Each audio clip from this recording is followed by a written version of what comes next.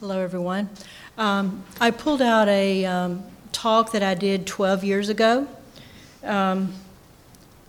to explore with us a bit, and it's called Reframing Words. To give you a little bit of a background on that, many years ago there were a number of people here who were having trouble with some religious words that maybe put them in a place that didn't feel so good because of a past religious upbringing or something like that. And so we started talking about reframing words and defining words in ways that they make sense to us as opposed to just giving up on a word. There's some perfectly good words that have a lot of religious things that come to our mind that maybe don't put us in the best place. Some people may not have an issue with this at all. What I think is that as Unitarian Universalists, one of the things we're called to do is figure out what we believe, what our values are, how we're supposed to be in the world.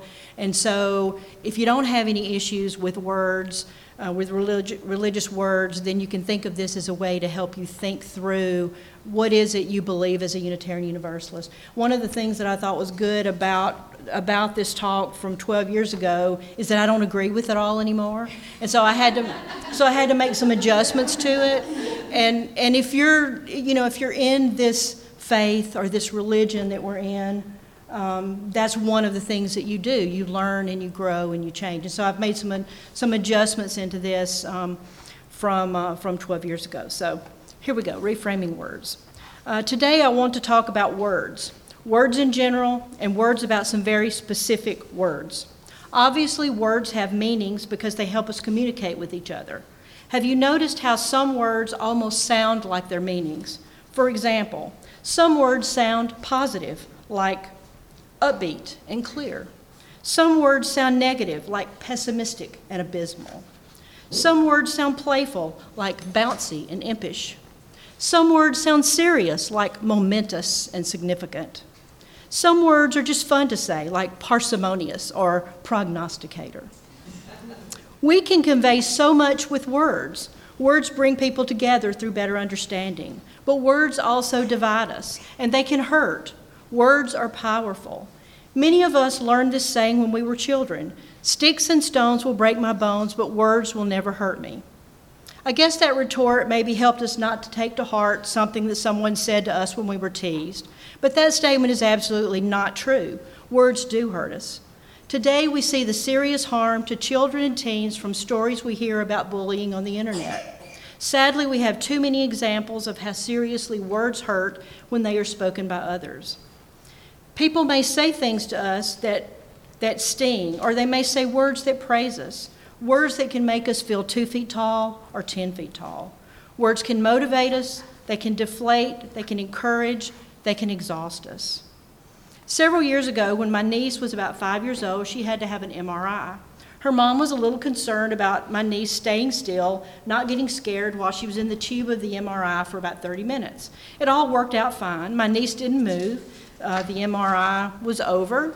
And after the test, my sister said how pleased she was that my niece could stay still for so long. And my niece said, I was all stuffed up, like Winnie the Pooh. So it seems like during that whole procedure, my niece was thinking that this MRI was like Pooh being stuck in the book called Winnie the Pooh and the Honey Tree. And so it worked. So you probably know the story, but I'll give you a short summary of it. The story begins with Winnie the Pooh in the 100-acre wood, and he finds that his jar of honey is empty. He starts wondering where he can get more. He hears a bee fly by. He decides to try to get honey from the bee's hive in the nearby honey tree. He climbs the honey tree, he reaches as high as he can, but the branch he is standing on breaks. Then Pooh visited Christopher Robin to get a balloon to try to get to the honey in the honey tree. But then the bees chased him away. He still has honey on his mind, so he asks Rabbit for honey, and he eats all the honey that Rabbit has. Then he tries to climb through Rabbit's front door, but he's become so big and so full of honey that he gets stuck tight. Rabbit tries to free Pooh from pushing on his oversized bottom, but the bear just won't budge. In a panic, Rabbit runs off to fetch Christopher Robin for help. While Pooh waits, he's visited by Owl and Gopher, but they're unable to help. Finally, Rabbit comes back with Christopher Robin, who tries to pull Pooh out, but he won't budge 1 inch from all that honey that he ate. Since they can't pull him out, Christopher Robin suggests pushing him back in, but Rabbit protests. Eventually, Christopher Robin comes to a solution. Pooh will just have to wait to get thin. Rabbit is forced to make the best of a bad situation. And of course, after many days have passed, Rabbit is fed up, and he takes several steps backward. He charges into Pooh, and with a loud pop, Pooh bursts out of Rabbit's front door like a cork, and he goes flying through the air. He lands in the honey tree, getting himself stuck again and frightening the bees away. The gang runs after him, and Christopher Robin tells Pooh that they will help him get out again, but Pooh tells them to just take their time. He's quite content to remain stuck as he happily eats the honey. Words. They helped that little girl who was always moving stay still when she needed to. They entertained her and they kept her calm. She pretended she was Pooh stuck from eating too much honey. The words of this story were comforting to a child, but that's not the reason I'm telling the story today. The reason I'm telling the story about Winnie the Pooh and the honey tree is my niece's reaction to the medical test. She said she was all stuffed up, and it seemed like a positive thing to her. She envisioned Pooh happily eating his honey while stuck in the tree. But being all stuffed up doesn't sound like a good thing to me. Being all stuffed up makes me think of words like smothered, caught, bound, suffocated, stifled, and unable to get away. Very different words from my niece's reaction. I believe that words can sometimes make us feel all stuffed up, and not in a good way. And after being here at UUFM for more than 15 years, I've discovered that among the members of our congregation, there are all kinds of words that have negative or unhappy or smothering connotations for people. The words, of course, are a little bit different for each of us. They're based on our experiences. Many of them are related to religious ideas. Some of us don't really have any particular reaction to some words, while others have very positive or very negative reactions. 5 of our UU sources, Wisdom from the World's Religions, Humanist Teachings, Words and Deeds of Prophetic Women and Men, Jewish and Christian teachings, and teachings of earth-centered traditions would suggest that we will have a comfort level with words from diverse religions and philosophies. But as we know, this is often not the case. Listen to the 6th UU source statement. It says, direct experience of that transcending mystery and wonder affirmed in all cultures, which moves us to a renewal of the spirit and an openness of the forces which create and uphold life. Wow, now that is a statement itself that has some uncomfortable words or phrases. Transcending mystery, spirit. What in the world do I make of these words? Well, we can elect to ignore the words that make us uncomfortable. Sometimes people make fun and say demeaning things related to the words, and I don't know, maybe that works for some people, but that's really kind of a negative way to deal with words, and it also doesn't help us solve the feeling that we have about the negative word. And in fact, maybe it makes that negative word even stronger in a bad sense for us. So I think the best way to deal with words that we have strong negative reactions to is just to think about them more and to ask some questions. Just what is it about that word that's upsetting? Why do I have a strong reaction? If I try to understand the word more, will my negative reaction be lessened? Can I reframe that word? Reframing is a way of changing the way we look at something, and in the process, changing our experience with it. Reframing is a way that we can alter our perceptions. This is a common technique used by people dealing with stress, conflict management, changes in work practices, depression, and we reframe in meditation practices. Why not use this idea of reframing to think about words that are difficult for us? Reframing a word is simply changing our emotional setting or viewpoint in relation to that word to something that works with our present reality. Now, as I said earlier, the words I most often hear people talk about in negative ways here, and I expect this is true in other congregations as well, are words related to religion. In fact, the word religion itself may need a little reframing for some of us. I've been working on reframing some words so that they work in my life now, and I have a comfort level with the words. There's several words I'm still thinking about. Words like evil, grace, sin, salvation, born again, testimony, holy, and revelation. I also realize that some of these words don't really have much impact on my emotions anymore. But they're words from the religion of my childhood that have impacted me. And some of these words still have significant impact. Now, you may have different words that you need to reframe, but I expect everyone can think of some words related to religion that cause you some stress or some negative thinking. Why should we reframe words? The short answer is the anger and negativity that hearing some words brings to us. If we can reframe the words, we can lessen our negative reaction to the word. There's some perfectly good words that can work for us that we shy away from just because of the connotation they have for us. These are some words that I've been reframing for myself: church, spiritual, faith, God, and religion. So for a few minutes, I'd like to explore each of these words and talk to you a little bit about how I think through the reframing of them. Church. Most of you will remember this. Here's the church and here's the steeple, right? Open the door, where are the people? Here's the church, here's the steeple, open the door, here are the people. I think probably by age 3, I knew that and knew the motions to go along with it. I think most of us probably have a long-standing relationship with that word church. Lots of UU churches don't call themselves churches. They call themselves congregations or fellowships or societies because they've just decided they don't like that word church. So I think that word doesn't seem to work for a lot of UUs. There's this UU joke that says, once upon a time a UU was shipwrecked alone on an uninhabited island. When he was found, his rescuers noticed that he had built 2 churches and what that meant. And he said, this one I go to, that one I wouldn't go near. If this is how we think of church, is that place we won't set foot in, and I think that is the case for some of us.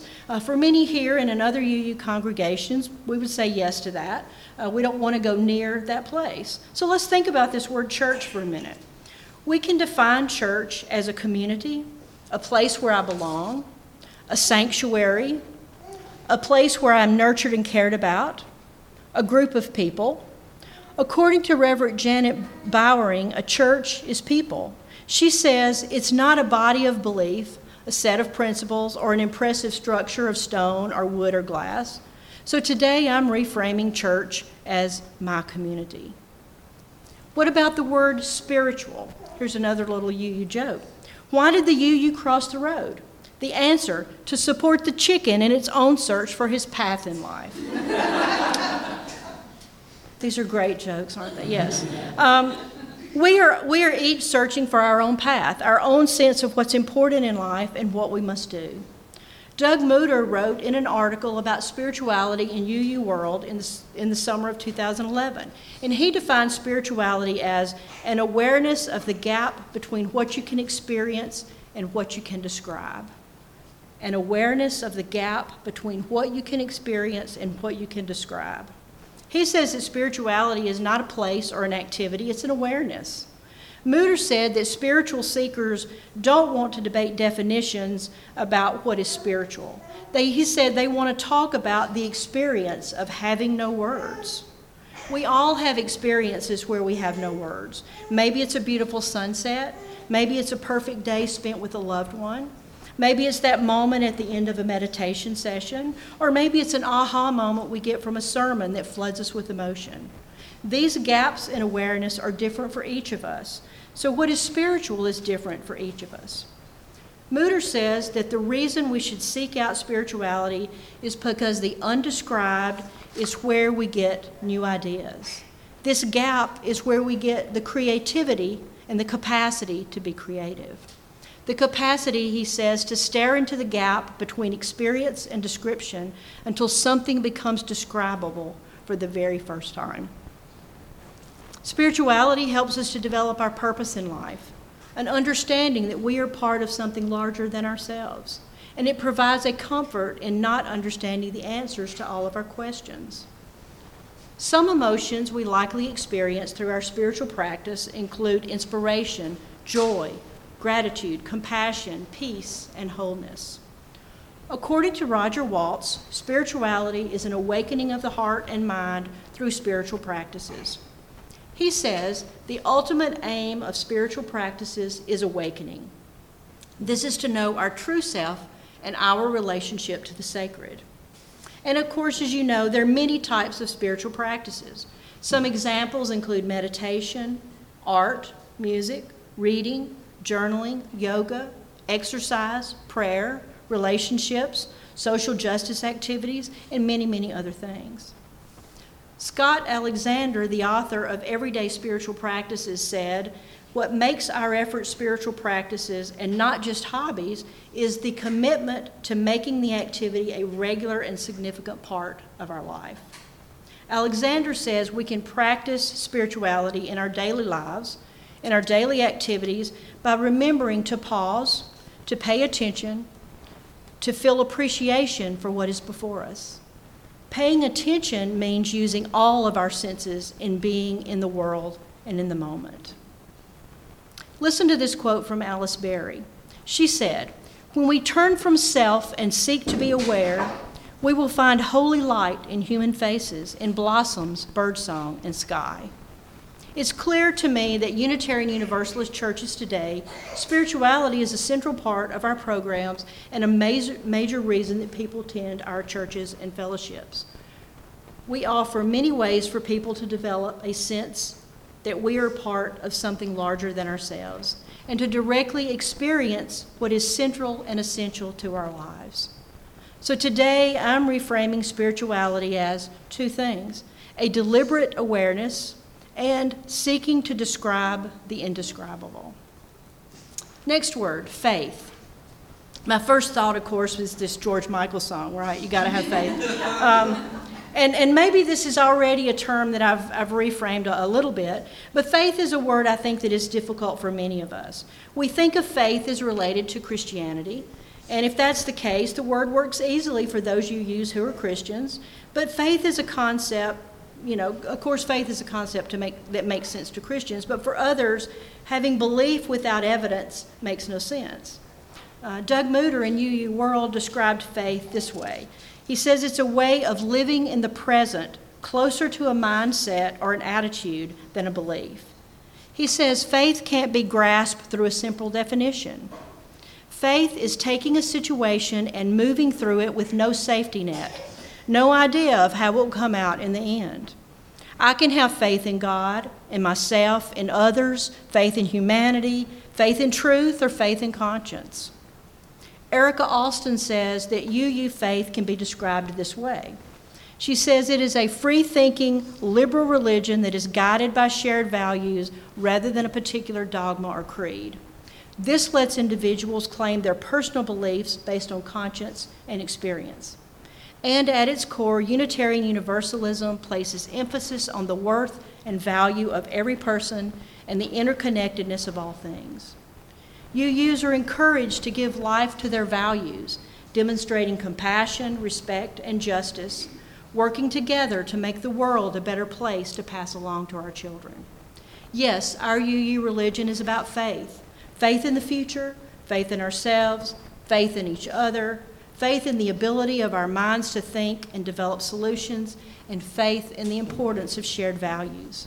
So today I'm reframing the word faith as living in the present without a safety net and knowing that things have a way of working out.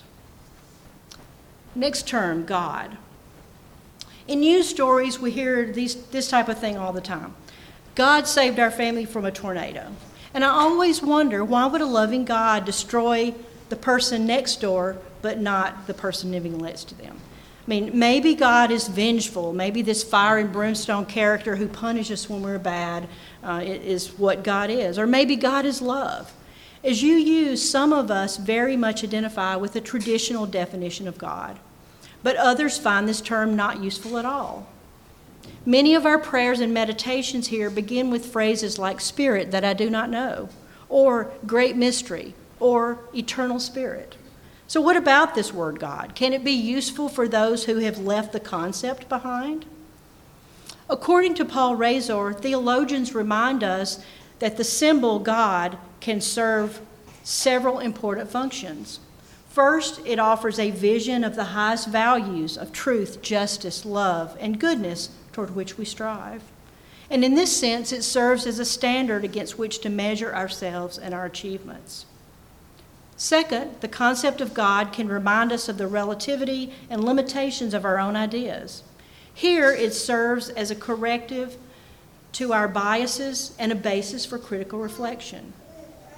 And then finally, by bringing together our highest ideals in a single symbol, the idea of God provides a focus for personal devotion or communal worship. So these are some good reasons why God continues to be an important and meaningful symbol for many Unitarian Universalists today. Is it possible to reframe this term and think about God as the something in the universe that is bigger than I am? Some essence of life that has its own plan or that works without human interference? Reverend Galen Gungaric asked this question at the UU General Assembly. Why do and should people who do not believe in a traditional God continue to use the word God? He said that he believes the word God is the single most powerful force in the struggle between fundamentalism and pluralism. He said, I am simply unwilling to let the opposition have full access to a symbol of that kind. Gungaric made the argument that we simply lose the discussion if the word God is just given to the fundamentalist and we say, God is what you say God is, we just don't agree with you. Gungaric said, for people who do not believe in a personal God, the idea of God is necessary for two reasons. One, a word is needed for the collection of all experiences in the universe. And two, a word is needed to explain where possibilities come from. So today I'm reframing God as two things, an effort toward highest values and awe in the power of the universe. Religion, another word. First thing I think of, give me that old-time religion, give me that old-time religion. It's good enough for me. My definition goes way back to phrases from that song from my childhood. It does seem typical for us to associate the word religion with specific religions and certain beliefs. I've got, of course, some you jokes about religion. Might help us refine this a bit. What do you mean it's a creedless religion? Well, that means you don't believe in anything, right? No, that's not what it means. So what do you believe in? Well, for one thing, we believe in creedless religion. A fundamentalist Christian said to a UU, I hear you deny the divinity of Christ. The UU responded, no, that's not true. We don't deny the divinity of anybody. Another one, a visitor to a UU church sat through the sermon with growing shock at the ideas being voiced from the pulpit. Afterward, a UU asked the visitor, so how'd you like it? The visitor said, I can't believe half the things that minister said. The person said, oh great, you'll fit right in. Yes, Unitarian Universalism is a religion. It is a centuries-old liberal religion, liberal meaning open-minded, free from dogma. Reverend Kimmy Regal says religion is that which reconnects us to what is ultimately important. Some people think that a UU can believe anything and be a UU, but that's absolutely not true. We do have beliefs. We're searchers, but we are not people without belief. Just what do we believe? According to John Higgins, we believe in intellectual freedom. We believe in justice. We believe in compassion and concern for each other and for the whole world. We believe in commitment to those ideals which make us caring and active in the struggles for human dignity. Yes, this is a religion of believers. The former UUA minister, president, Peter Morales, said that it's a mistake to think of religion as a set of beliefs. He said religion is much more about what we love than about what we think.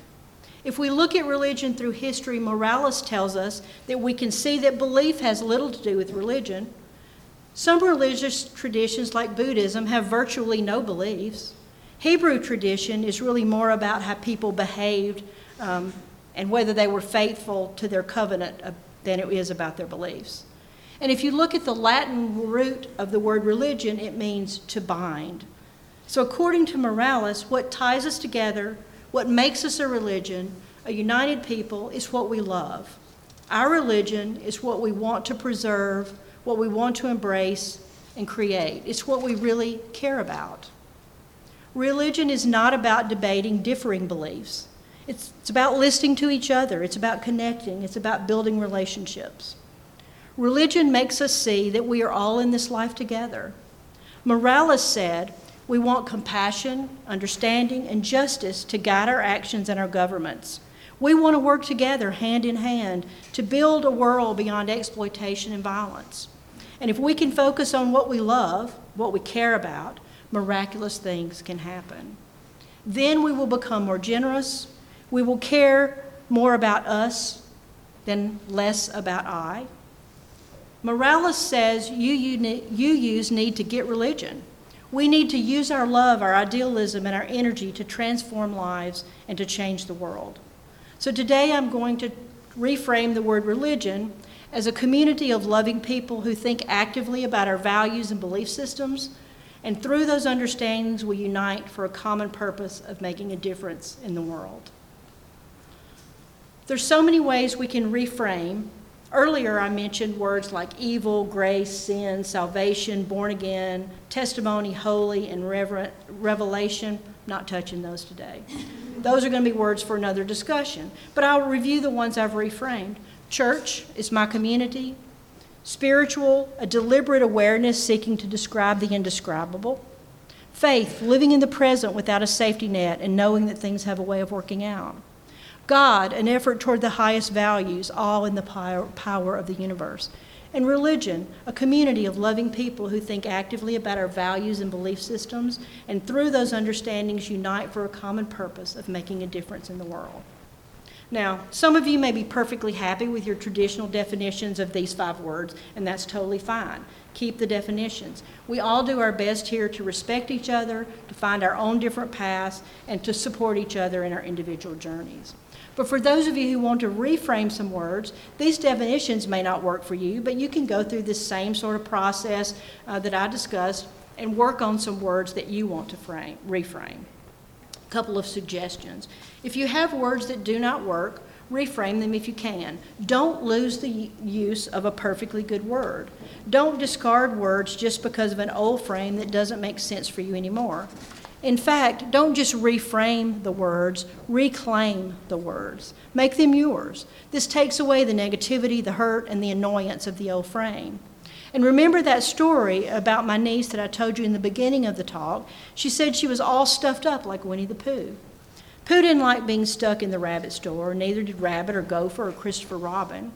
And finally, after much effort and time, Rabbit got Pooh unstuck, and Pooh was free from being caught in the rabbit store. We can also stop being all stuffed up with words that don't work. Those words that don't work just make us tense, they take up unnecessary energy, and they keep us from finding the honey in the honey tree. Thank you.